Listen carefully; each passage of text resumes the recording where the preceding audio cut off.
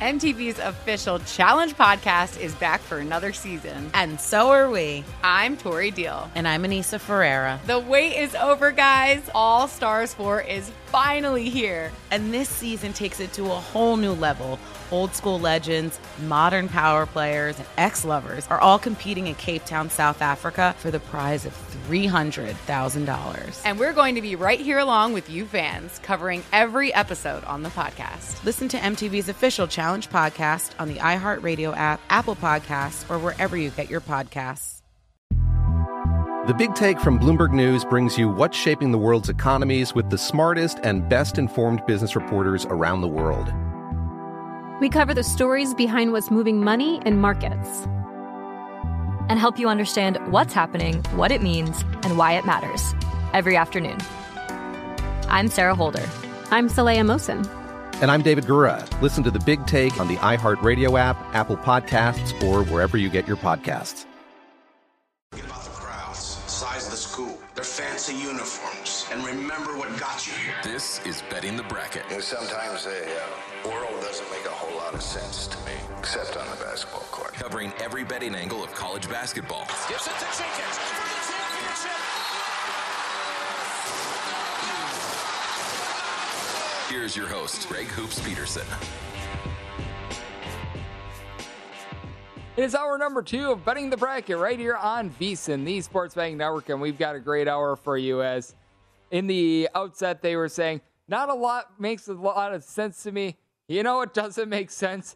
The fact that Arizona has just given up a 10-0 run for TCU, and now you've got the Horned Frogs now in the lead by kind of 68-67, trying to prove even further that the Big 12 is right now the best conference in all of college basketball, and I don't think it's even close. So you've got a lot going on. We're going to be joined by Danielle Alvari. She's going to be joining me at 9:30 p.m. Pacific time, Eastern time. That is 12:30 a.m. We're going to be discussing UCLA, the status of Jaime Jaquez. If we wind up getting Arizona into the Sweet 16, we're going to be discussing that. If Arizona is unable to come back, we're going to be discussing that as well, because I was thinking, I wonder what my Arizona versus Houston handicap is going to be. Now we have to start thinking about the TCU versus Houston handicap. I really wasn't thinking about that a whole heck of a lot because I thought that Arizona was going to be able to run and hide, but here we are. 3 minutes, 51 seconds remaining, and TCU is currently having a 68-67 lead as Arizona has outscored in about 4 minutes. So this is just absolutely tremendous right here. What else is tremendous is just being able to take a look at a lot of these futures as well when it comes to college basketball, because if you take a look at it right now, odds to be able to win the national championship, that is off the board because, well, you've got yourself a situation that is going down here with Arizona perhaps going down. So rightfully so, DraftKings currently has this off the board, but I do take a look at everything that you've got value on, and what I think is really intriguing right now, you've got odds to be able to win the Midwest region. We haven't really dove into what we're going to be getting in the Kansas versus Providence game, but I really do think that if you're looking at Providence, you've got absolutely no value if you wind up firing on this future, because currently you're finding them at 6-1.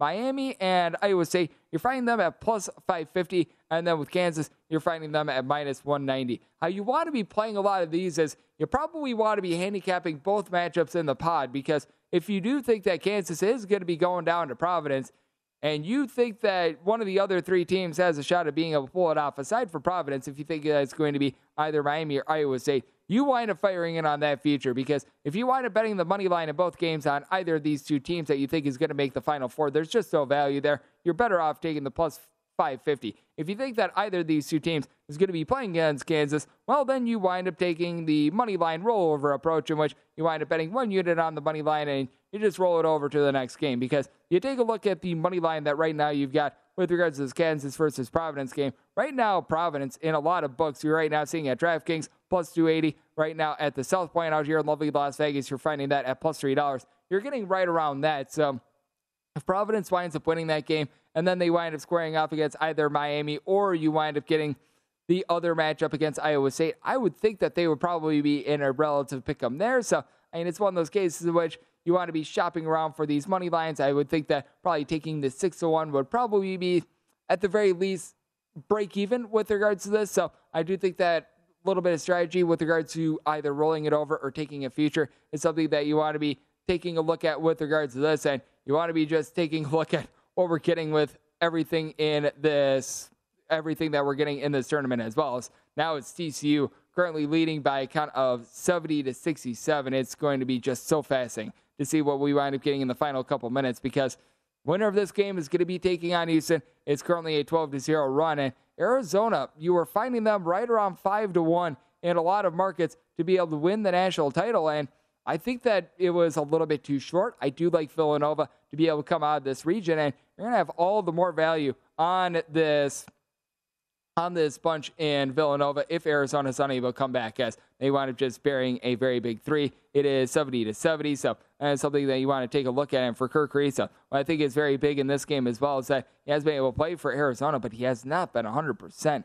3 points in this contest, wound up being able to dish out 1 assist, but has also had 2 turnovers. He's been out here on the floor in the last few minutes, so I think that checking in on his status and how he's going to be looking going into the Sweet 16, the Elite 8, I think that that's going to be very important as well. So I do think that that is something that is just so important with regards to all these games, and when it comes to just these guys in general, that they're dealing with injuries. But that said, when it comes to everything with regards to the NCAA tournament, with regards to the futures board, Gonzaga, they've been the short shot right now off the board in a lot of places, but you are finding them coming into the day right in the neighborhood about plus 220 and plus 225. Should Gonzaga be the short shot? Absolutely. Do I think that they should be the favorite to come out of their region? Yes.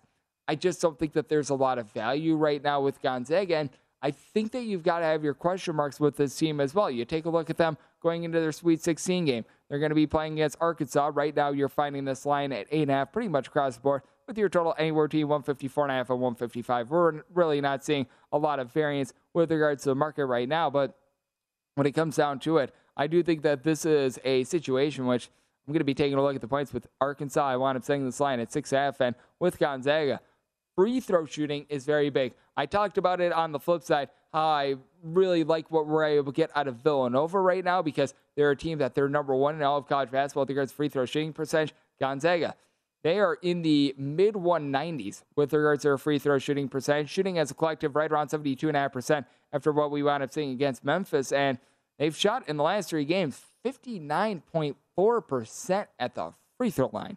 That is something that needs to be a big, giant concern, and they're going up against an Arkansas team that, in a road and neutral court environment, they shoot 77.7% at the free throw line. That is a top 25 mark in all of college basketball. With Arkansas, they're a team that they've been able to do a good job of being able to just hang in there against bigger teams all season long. As well as we know, Drew Timme, Chet Holmgren, they certainly do provide that size. And to the credit of Drew Timme, he has been really struggling throughout his career against more physical big men. In the second half in that game against Memphis, I would say that it might have been his best half against a more physical lineup that we have really seen out of him, because with Memphis, Jalen Duren is able to really do that, and you saw Memphis just in all sorts of foul trouble in that game. So you've got to give him a lot of credit for what he was able to do in that contest. But that said, this is also a Gonzaga team that, with regards to the backcourt, it's just not the same as it was last season. Andrew Nembhard is a very solid player, and he's still actually one of the best point guards in all of college basketball. I think that that speaks to the fact that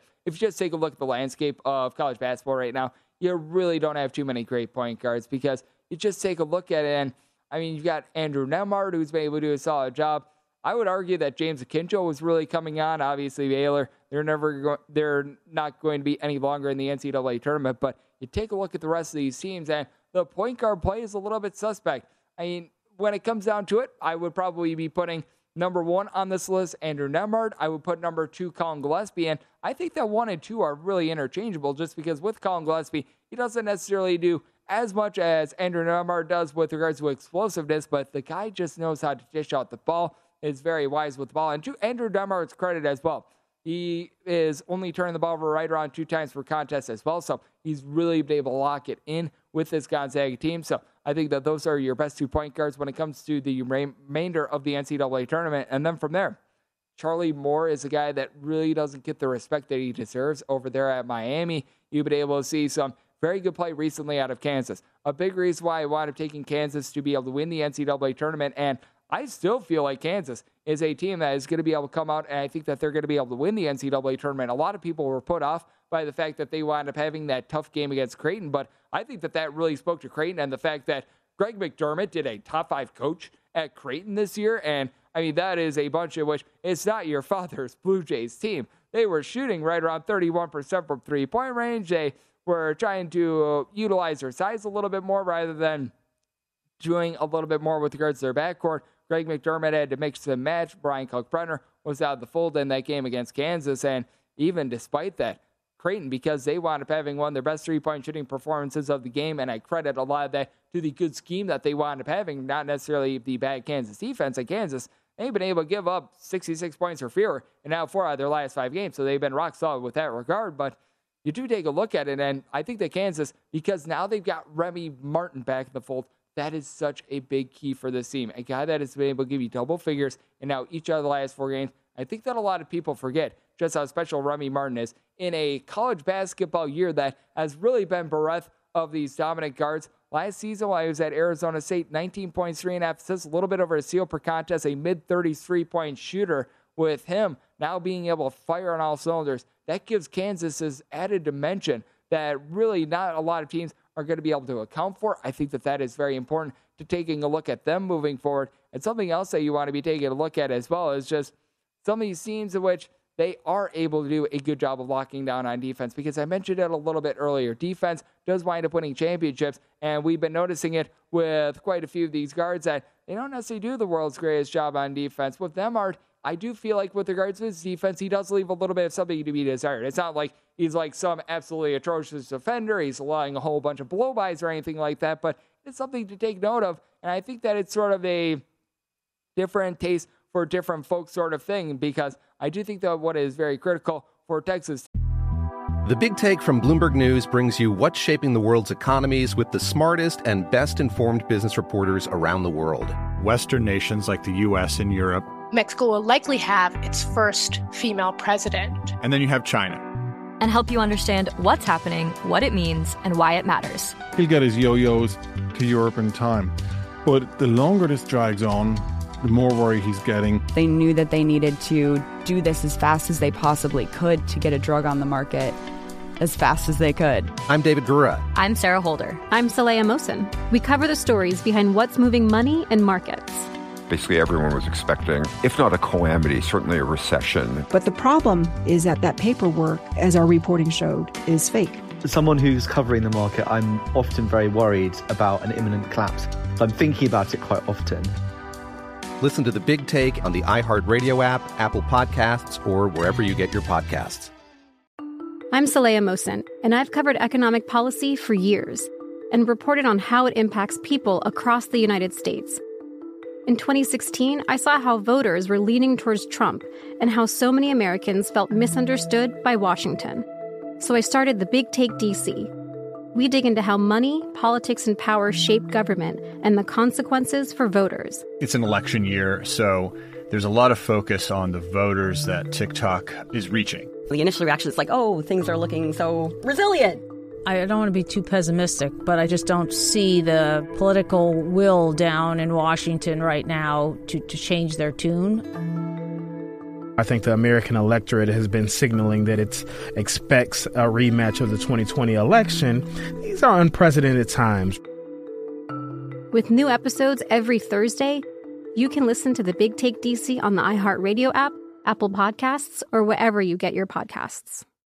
And then perhaps being able to make a run is TJ Shannon, a.k.a. Terrence Shannon, the guy that wound up missing the team's game when they wound up playing against Gonzaga. If he's able to be out there on the fold, or out there in the fold, firing on all cylinders, that could be what Texas Tech needs to turn their loss against Gonzaga that they wound up having earlier in the year, perhaps into a win as well. So there's a lot of things to take a look at. Should Gonzaga be the favorite? Absolutely. Do they have a good guard? Yes, but they've shown a lot of vulnerability as well. So I think that that is just so important to take a look at. And I think that we should dive into that Arkansas versus Gonzaga game a little bit more on the flip side. And also what we're just going to be getting with regards to the other 1 seed, Kansas versus Providence. Because while I think that Kansas gets the job done, I think that the line is very intriguing in that it's come down a little bit more. So we're going to take a look at the 2 1 seeds that we know are going to be in the Sweet 16 next right here on VSiN, the Sports Betting Network.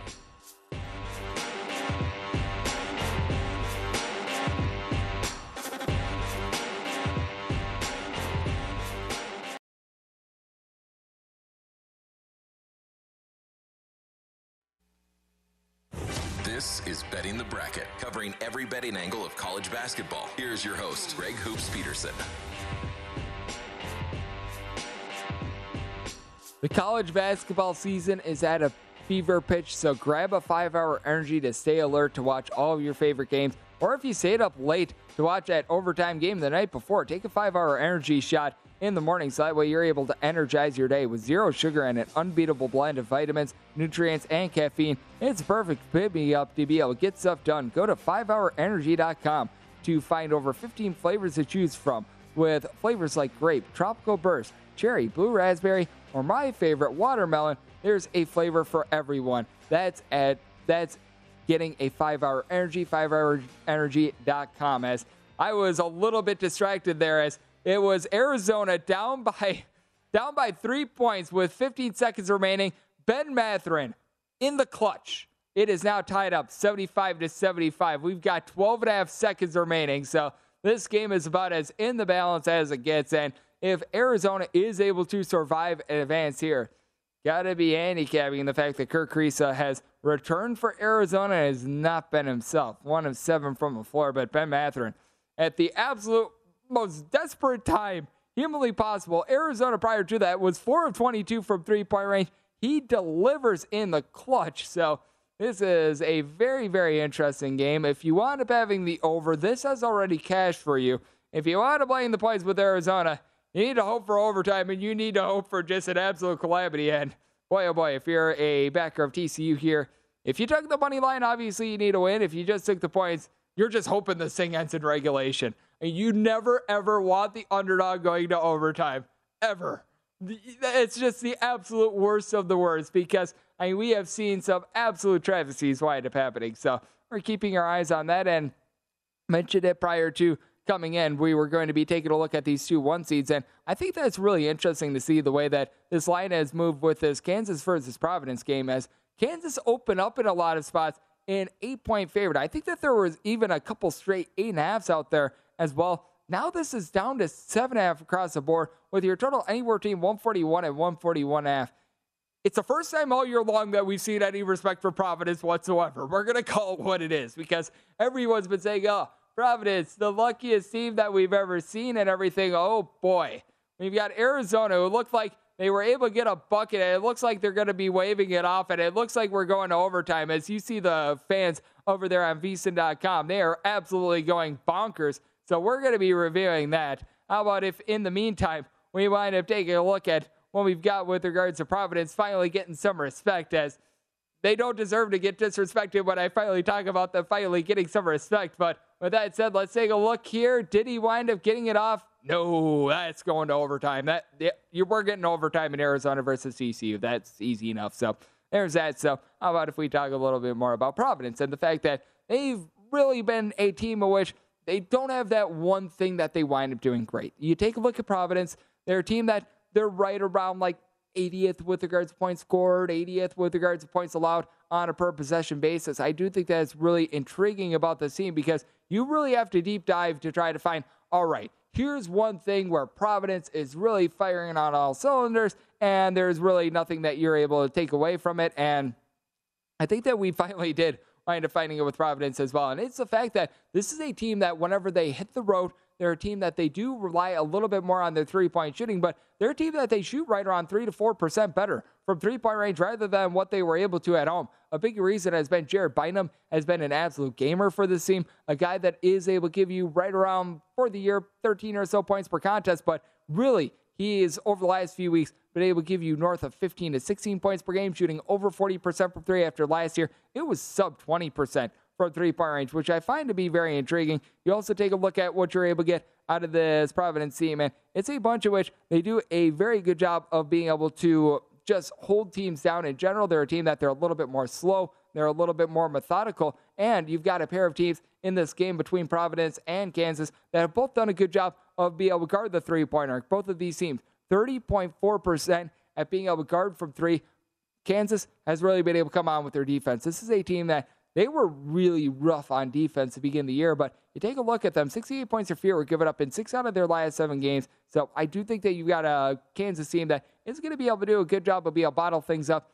Like I said, I am surprised that this line has come down to 7.5. I wound up saying my line at 7.5. I do think that we're probably going to see 8s. I think that we could wind up seeing 8.5 wind up resurfacing before this game. So I'm currently in hold mode. I mean, if we wind up getting a gift of 7 with Kansas, I'll gladly take it. But I don't think that we're going to be in that sort of a circumstance. So that's sort of where I'm standing with that one. And I do think that you're going to see a little bit of a lower scoring game. Kansas really coming on strong. And you have to like what you wind up seeing out of Jalen Wilson as well. Guy that wound up having 14 and 14 in their last matchup, and I mentioned it a little bit earlier on the show as well. Remy Martin, big-time X factor when it comes to this Kansas team as well. And then with Gonzaga, mentioned it a little bit earlier as well, Andrew Nembhard has been able to do a very solid job out there in the backcourt, but I like Arkansas to be able to cover this number. Right now, you're finding it at 8.5 across the board, with your total 154.5. This is an Arkansas team that has been absolutely tenacious on defense, and what does wind up getting a little bit understated with this Gonzaga team as well, because obviously the offense is always there with regards to Gonzaga. But this is also a Gonzaga team that's number 5 in the country with regards to points allowed on a per possession basis as well. It gets warped a little bit because a lot of people see, oh, Gonzaga wound up giving up north of 70 points in this game. But that's because Gonzaga is in the top 20 with regards to possessions per game. More possessions means more opportunities to wind up giving up points. Now, Arkansas, they are a team that they play a little bit more up-tempo as well, but take a look at them, 25th in the country with regards to points allowed on a per possession basis. Now, quite a bit of that was helped out by the fact that New Mexico State was colder than an igloo to start out the game on Saturday. But that said, I do think that this is an Arkansas team that they are going to be able to hold up. Jalen Williams, I think, is going to need to play a key role in this game. He's versatile enough to be able to match up with Chet Holmgren, in my opinion. He winds up giving you right around 10 points, 9.5 rebounds per game, but he gives you a little bit over a steal per game. He gives you a little bit over a block per game. Doesn't necessarily shoot threes well, but he's capable of shooting threes. That's what you need to be able to match up with Chet Holmgren.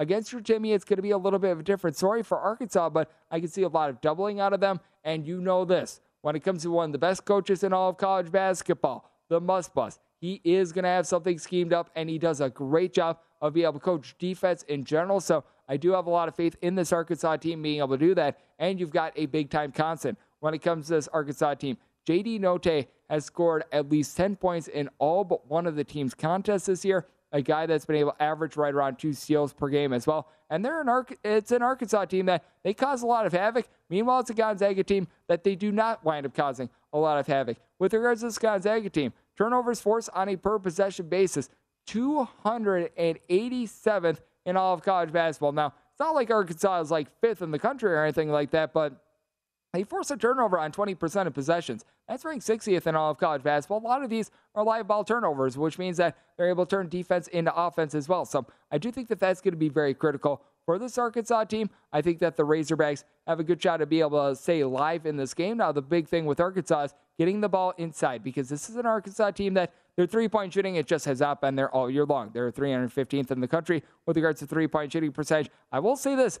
Away from Bud Walton Arena, they shoot more around 32.5% from three-point range. At home, they've been shooting right around 28.3% from three-point range, which I don't know how that necessarily makes sense, but that's apparently what you've been able to get. But here's the one thing that you've also got a handicap with Arkansas as well. You may recall Arkansas in the months of December and into early January as well. They were a team that they wound up struggling. As a matter of fact, they lost in their home state to Hofstra, the pride of Hofstra, who, I thought that they were a relatively solid school, but when you're Arkansas, you shouldn't be losing to the pride of Hofstra, especially a team that, if you take a look at the travel situation, they wound up having to fly out the day of the game. They were like taking naps in between, and somehow, someway, Hofstra, without their top scorer in the game, Zach Cooks, they were able to get a cook in and they were able to get the job done, which I think that is just absolutely hilarious. But the big thing with this Arkansas team as well is that they've been able to find that guy that's able to shoot it from three-point range. That'd be Stanley Amudi. Amudi, ever since the beginning of the month of February, so the last 14 contests,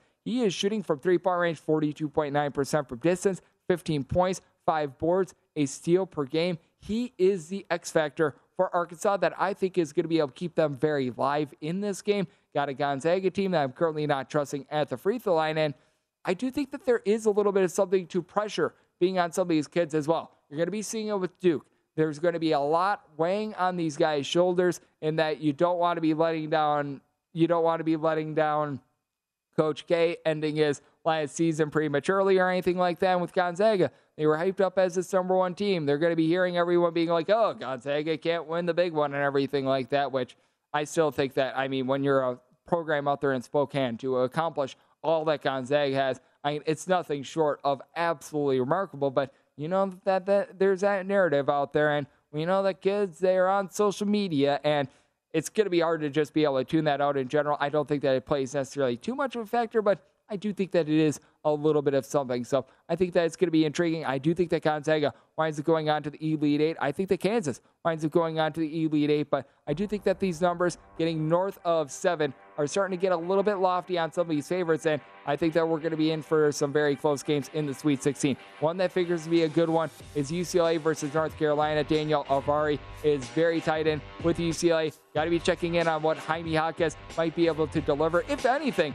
in the Sweet 16, and talk about that matchup next, right here on Betting the Bracket on VSiN, the Sports Betting Network.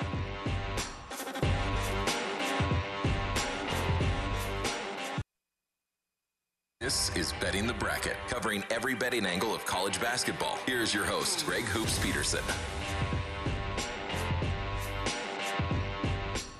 Wendy's Breakfast is the official breakfast of March Madness. Every day, choose from Wendy's stacked starting lineup like the Breakfast Baconator, croissant combos, and hot and cold coffee. And like any great team, Wendy's is bringing the breakfast legends, oven-baked sizzling bacon, fresh cracked eggs, perfectly seasoned breakfast potatoes, and a Simply OJ to be able to bring it home. Make a fast break to your nearest Wendy's drive-thru and pick up your Wendy's breakfast, the official breakfast of March Madness. Choose wisely. Choose Wendy's, as it is Betting the Bracket with myself, Greg Hoops Peterson, and it is great to be joined by the host of the Los Angeles CityCast. You're able to find the podcast wherever you find your podcasts, Apple Podcasts, Google Play, Spotify, TuneIn, list goes on and on. We've got Danielle Alvari. You're able to follow her on Twitter and her name, simply Danielle Alvari, and it is great to have you aboard tonight, and I like the UCLA attire. Thank you so much.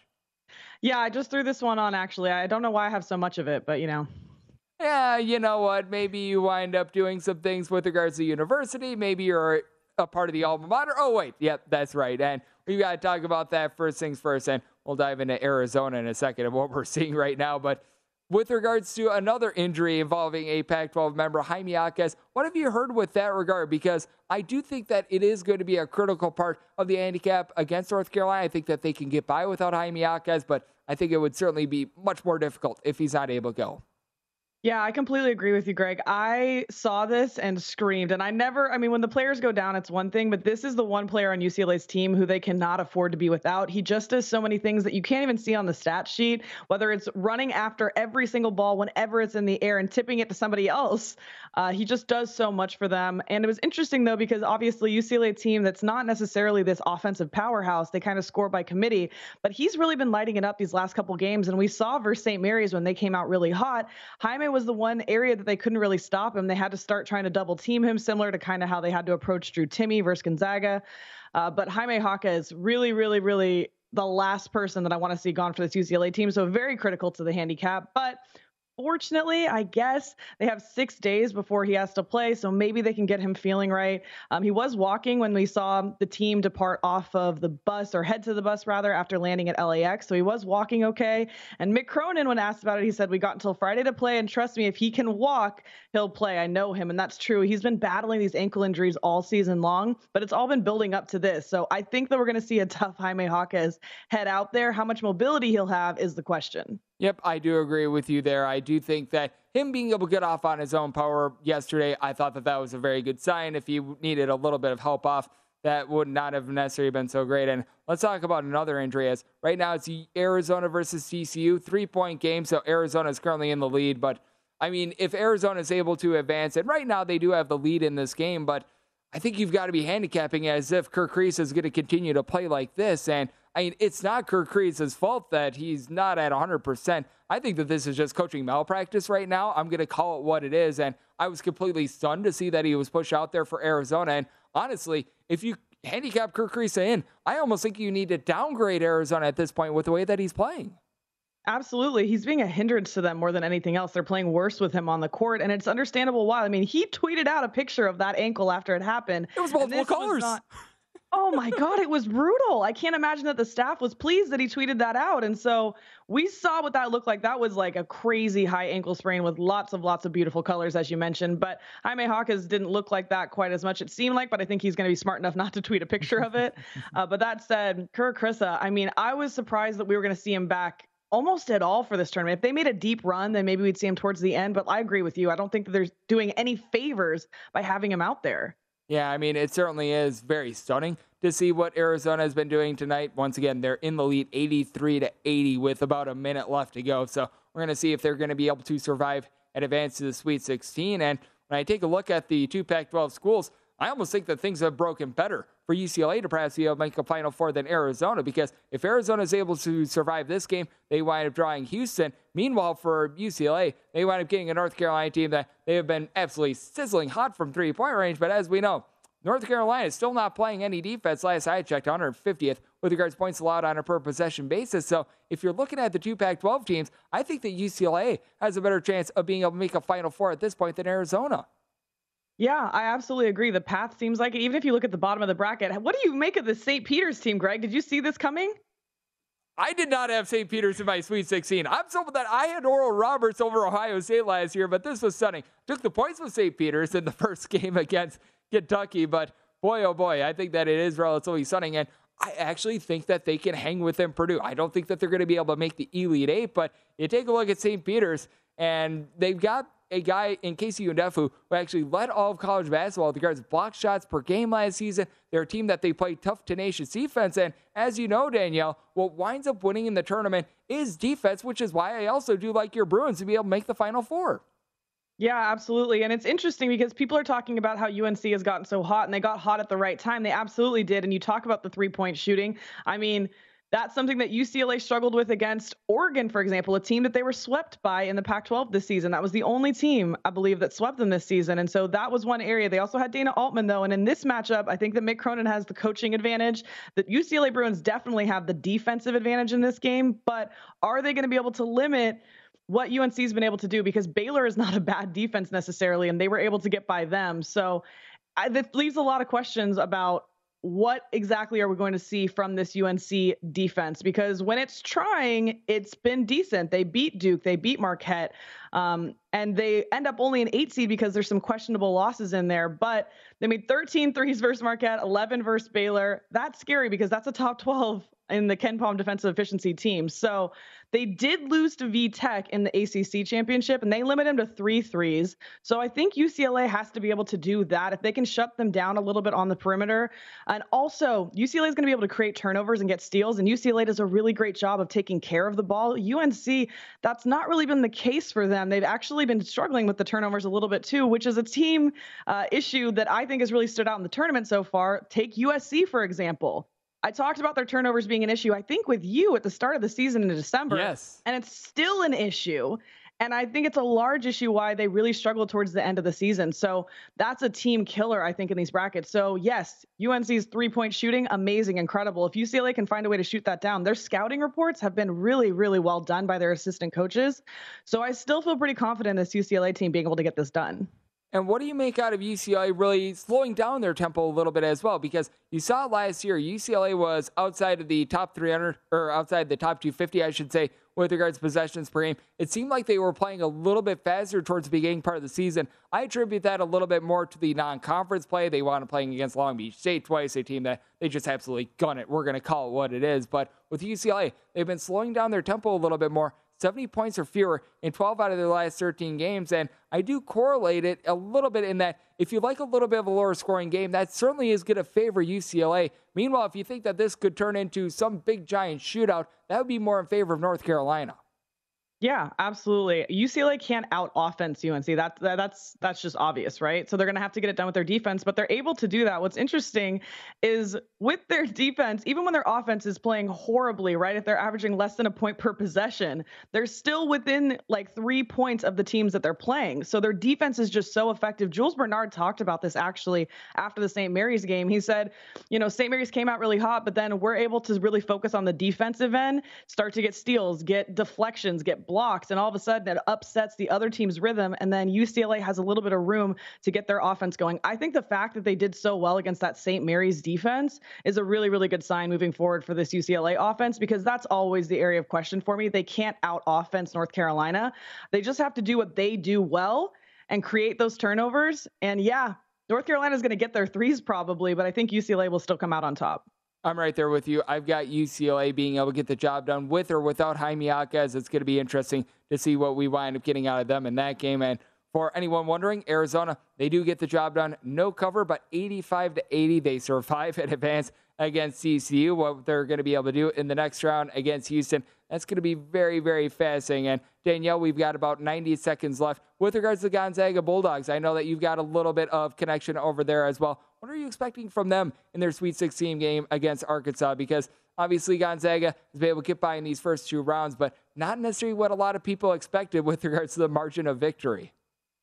Yeah, it's interesting, right? Because I don't think this Gonzaga team is as strong as last year's team. And you think you see Chet Holmgren and being this lottery pick, but we saw him get pushed around and bullied a little bit. People like to call him soft, or even the Gonzaga team as a whole, because they're in the WCC conference. And so they got pushed around. They were really in a fight in that last game versus Memphis. But the fact that they were able to rise above that still and get it done, I still think this Gonzaga team has what it takes to go all of the way.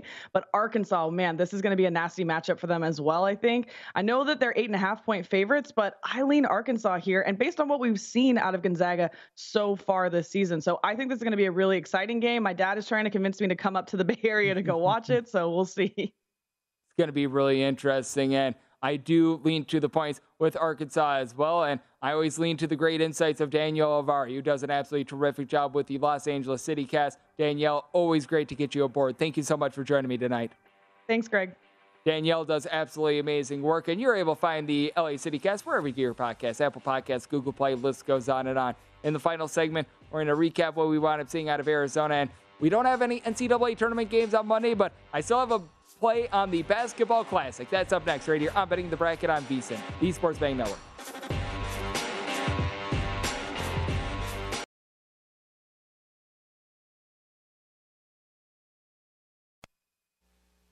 This is Betting the Bracket, covering every betting angle of college basketball. Here's your host, Greg Hoops Peterson.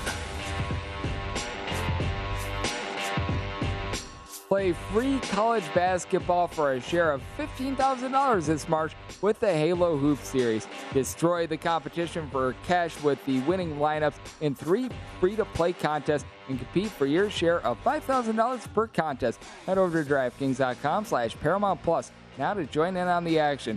Terms and conditions and other eligibility restrictions do apply. See DraftKings.com for details. It is the final segment of Betting the Bracket with myself, Greg Hoops Peterson, and coming up next, it's going to be Scott Seidenberg, who's going to be on the lookout. We're going to be taking a look at everything that wound up happening with regards to a wild week in general, with regards to everything that we've seen with regards to NFL free agency, and obviously what we wound up seeing out there on the court. As now the Sweet 16 is set. Arizona, they survive. They advance against TCU 85-80. I've got my handicap now with regards to Arizona versus Houston. I'm making Arizona a 3-point favorite and your total 147. Prior to today, this probably would have been closer to 4.5, but seeing Kerr Kriisa play out there the way that he did, with an extra few days, I think that he's going to be a little bit healthier, but that wound up putting me off a little bit. I had to make a little bit of an adjustment here personally. Kerr Kriisa, absolutely not his fault for the way that he wound up playing. He should not have been out there. I mean, there's just no other way you can put it. I have no idea what Tommy Lloyd was thinking throwing Kerr Kriisa out there. He won 1 of 10 from the floor. He had 3 points, 3 fouls, 2 turnovers. That is just unacceptable right there. So I have no idea what they were doing, but Dallin Terry was able to do a solid job being able to dole out 5 assists for Arizona. Did not wind up turning the ball over a single time. And Ben Mathurin along with Christian Koloko, who wound up doing a solid job as well. Mathurin, 11 of 13 at the free throw line, buried a big 3 that Arizona needed with about 15 seconds left in regulation. You had Koloko go 12 of 13 from the floor. The Big Take from Bloomberg News brings you what's shaping the world's economies with the smartest and best-informed business reporters around the world. Western nations like the U.S. and Europe. Mexico will likely have its first female president. And then you have China. and help you understand what's happening, what it means, and why it matters. He'll get his yo-yos to Europe in time. But the longer this drags on, the more worry he's getting. They knew that they needed to do this as fast as they possibly could to get a drug on the market as fast as they could. I'm David Gura. I'm Sarah Holder. I'm Saleha Mohsen. We cover the stories behind what's moving money and markets. Basically, everyone was expecting, if not a calamity, certainly a recession. But the problem is that paperwork, as our reporting showed, is fake. As someone who's covering the market, I'm often very worried about an imminent collapse. So I'm thinking about it quite often. Listen to The Big Take on the iHeartRadio app, Apple Podcasts, or wherever you get your podcasts. I'm Saleha Mohsen, and I've covered economic policy for years and reported on how it impacts people across the United States. In 2016, I saw how voters were leaning towards Trump and how so many Americans felt misunderstood by Washington. So I started The Big Take DC. We dig into how money, politics, and power shape government and the consequences for voters. It's an election year, so there's a lot of focus on the voters that TikTok is reaching. The initial reaction is like, oh, things are looking so resilient. I don't want to be too pessimistic, but I just don't see the political will down in Washington right now to change their tune. I think the American electorate has been signaling that it expects a rematch of the 2020 election. These are unprecedented times. With new episodes every Thursday, you can listen to The Big Take DC on the iHeartRadio app, Apple Podcasts, or wherever you get your podcasts. Still do think that Arizona is a little bit of a better team than Houston. With Houston, they did a very good job today against Illinois, but we're going to call it what it is. Illinois has been a little bit of a hot mess with their backcourt, especially with Jacob Granderson going down with an injury, and it is a Houston team that I do feel like their metrics, they did wind up coming just against a little bit of lesser competition. That is something that needs to be factored in, and Arizona, they proved it. Even with having Kirk Kriisa go 1 of 10 from the floor, it was a team that, if you look just at regulation, they still wound up getting to 75 against a TCU team that they slow it down, a TCU team that has been playing very solidly on defense. So I still think that Arizona is going to be able to get their points in this spot. It's a situation which I'm not seeing any openers right now, or we're seeing a few come out right now. DraftKings just literally posted this as I'm talking about this. Total opens up at 144, Arizona being a 2-point favorite. So bookmakers are sort of thinking how I am right now, that I'm pretty sure this line would have been a little bit bigger prior to today. I think that is very, very fair to say. So going to be really fascinating to see what winds up happening in that Sweet 16 matchup, as that is going to be out there in San Antonio, Texas, by the way. So a little bit of home cooking over there for the Houston Cougars, which that wound up being a little bit of a factor with this as well. Though, if you're out there in the state of Texas, you, like me, know that it's a very well spread out state. I am actually someone that wound up doing an internship out there in the city of Houston. So as a place in which you could wind up having something within the state of Texas, and it's actually further away than sometimes going from like state to state. So that is something that does need to be taken into account, but I think that is going to be fascinating. And I mentioned it, I always do a pick for DK Nation every single day. We don't have any NCAA tournament action for Monday, so we had to wind up going to a little bit of the other tournaments while I was writing it up. You didn't wind up having any lines over there for the CBI. I've got my handicap on all of those. You're able to find those on VSiN.com. I also wind up putting them on my Twitter feed at @GUnit_81. So yeah, you guys all covered there. But we wound up going with this USC upstate versus South Alabama sizzler, as we had 861, 862 on the betting board. And we're not going to spend overly much time on this game because it is a little bit of a lesser game. But with that said, as I always say with regards to this show and just any other show, money is money. It doesn't matter if you're betting on the Super Bowl. It doesn't matter if you're betting on the Final Four. It doesn't matter if you're betting on USC upstate and South Alabama. There's money to be made. Your total is anywhere between 141 and 141.5, with South Alabama finding themselves a 9.5-point favorite. And I'm taking a look at the over in this spot. You just take a look at this basketball classic tournament, and nobody's been playing any defense. South Alabama allowing 68 points. I believe that's the most defense that we've seen in any team in this tournament, because you just take a look at everything that we wound up getting. Appalachian State, who was the first-round opponent of USC upstate in this tournament, you wound up having them come into this game as a bottom 25 team with regards to possessions per game. they wound up giving up just a whole bunch of points. You actually did wind up having Western Illinois be as cold as an igloo as well. They were held to 54, and you wind up having UTEP in that game, wind up getting 80, but we just have seen it throughout. I mean, Fresno State, a team that's in the bottom 5 in all of college basketball with regards to possessions per game, they gave up 74 to Eastern Washington. I mentioned it with Appalachian State. They gave up 80 to USC Upstate in their first round game. You even take a look at that Youngstown State versus Morgan State game. That was a game in which you wound up seeing a whole bunch of scoring in as well. So we have just seen these teams really be able to erupt with their offense. We have seen absolutely no defense whatsoever. So it's something that you do want to be taken into account with this one. And USC Upstate is a team that's really been able to shoot it well from three-point range. We got a guy in Jordan Gainey, who among qualifying players ranks in the top 5 in all of college basketball with regards to three-point shooting percentage at 49.3%. In a road environment, that actually goes up a little bit north of 51% from three-point range. South Alabama, they've been able to score at least 70 points that they have played here in the month of March as well. It is a team that has been playing a little bit slower, but without J.J. Chandler in the fold, you've noticed that the defense has been faltering a little bit more with them. You've got a USC Upstate team that has been able to not defend very well with regards to points allowed on a per possession basis, 296th in the country, a team that they play a little bit more up-tempo. It's not necessarily a team that's going to go out there and they're going to go like scorched earth, but right around 115th with regards to possessions per game. So they do play with a little bit more tempo. This is one of those cases in which when you wind up getting into the NIT, the CBI, defense winds up going away a little bit more. These teams, they're here to score points. They don't have as much interest in playing defense until you wind up getting to the title game. In the title game, you're able to find a little bit more defense being played, but when it comes to these lesser tournaments, and this is actually pretty much a rebranded CBI or the CIT, and in the CIT, it's just notorious for having absolutely no defense whatsoever. I think you're going to see a little bit more of it here. I set my total at 146. For DK Nation, I'm going over. Of South Alabama, I just think that they're the better team. This is a USC Upstate team that I mentioned it with the defense. They don't do a good job on the glass. Bryson Mazzone is the only guy that's able to give you more than 4.5 rebounds per game. Meanwhile, you've got Javon Franklin, a transfer from Auburn. He's able to give you right around 7 boards per game. Caleb Gonsalves is someone that's able to give you 7.5 points, 6'8" combo player that shoots it well from three-point range. So I'm willing to lay it here with South Alabama. I wound up setting them as a 12-point favorite. And with regards to what I'm getting out for DK Nation, I'm going to be taking a look at the over. I wound up setting my total at 146. So I do like what I am seeing there. And with regards to what we're all seeing out there in the Sweet 16 as well, I think that's just very, very fascinating to see what you wind up getting with that regard. With regards to the futures, now it's back up on the board. This is now at the conclusion of Arizona and their wins. So you've seen a little bit of a shift with regards to the futures market. This was not up while you were mid-game, so that is something that just wound up popping back up. Right now you're finding Gonzaga at plus 220. Kansas, they are plus 450. 5-1 at Arizona. And then from there, you have a big drop-off. Purdue is 9-1. Houston's 9-1.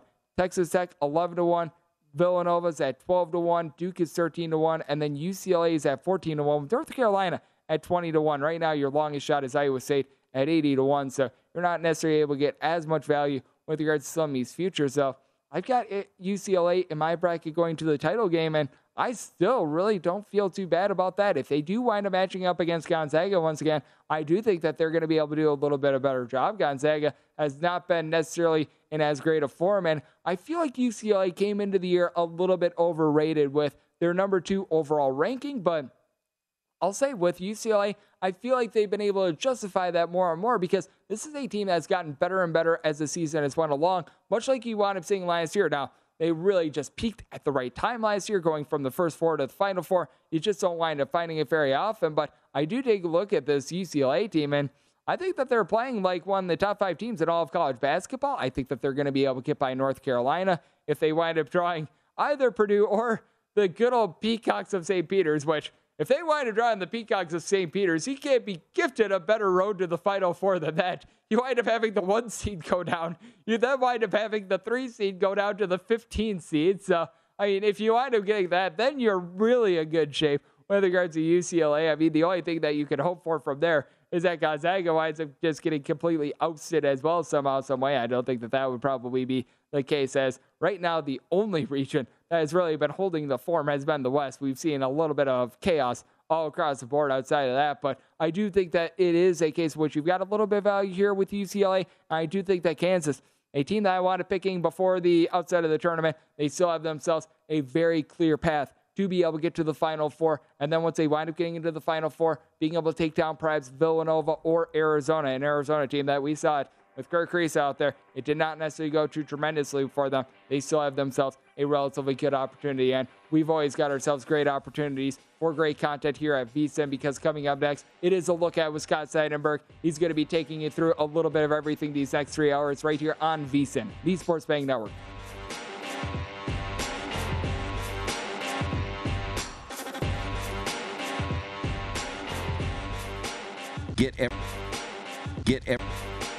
MTV's official Challenge podcast is back for another season. And so are we. I'm Tori Deal. And I'm Anissa Ferreira. The wait is over, guys. All Stars 4 is finally here. And this season takes it to a whole new level.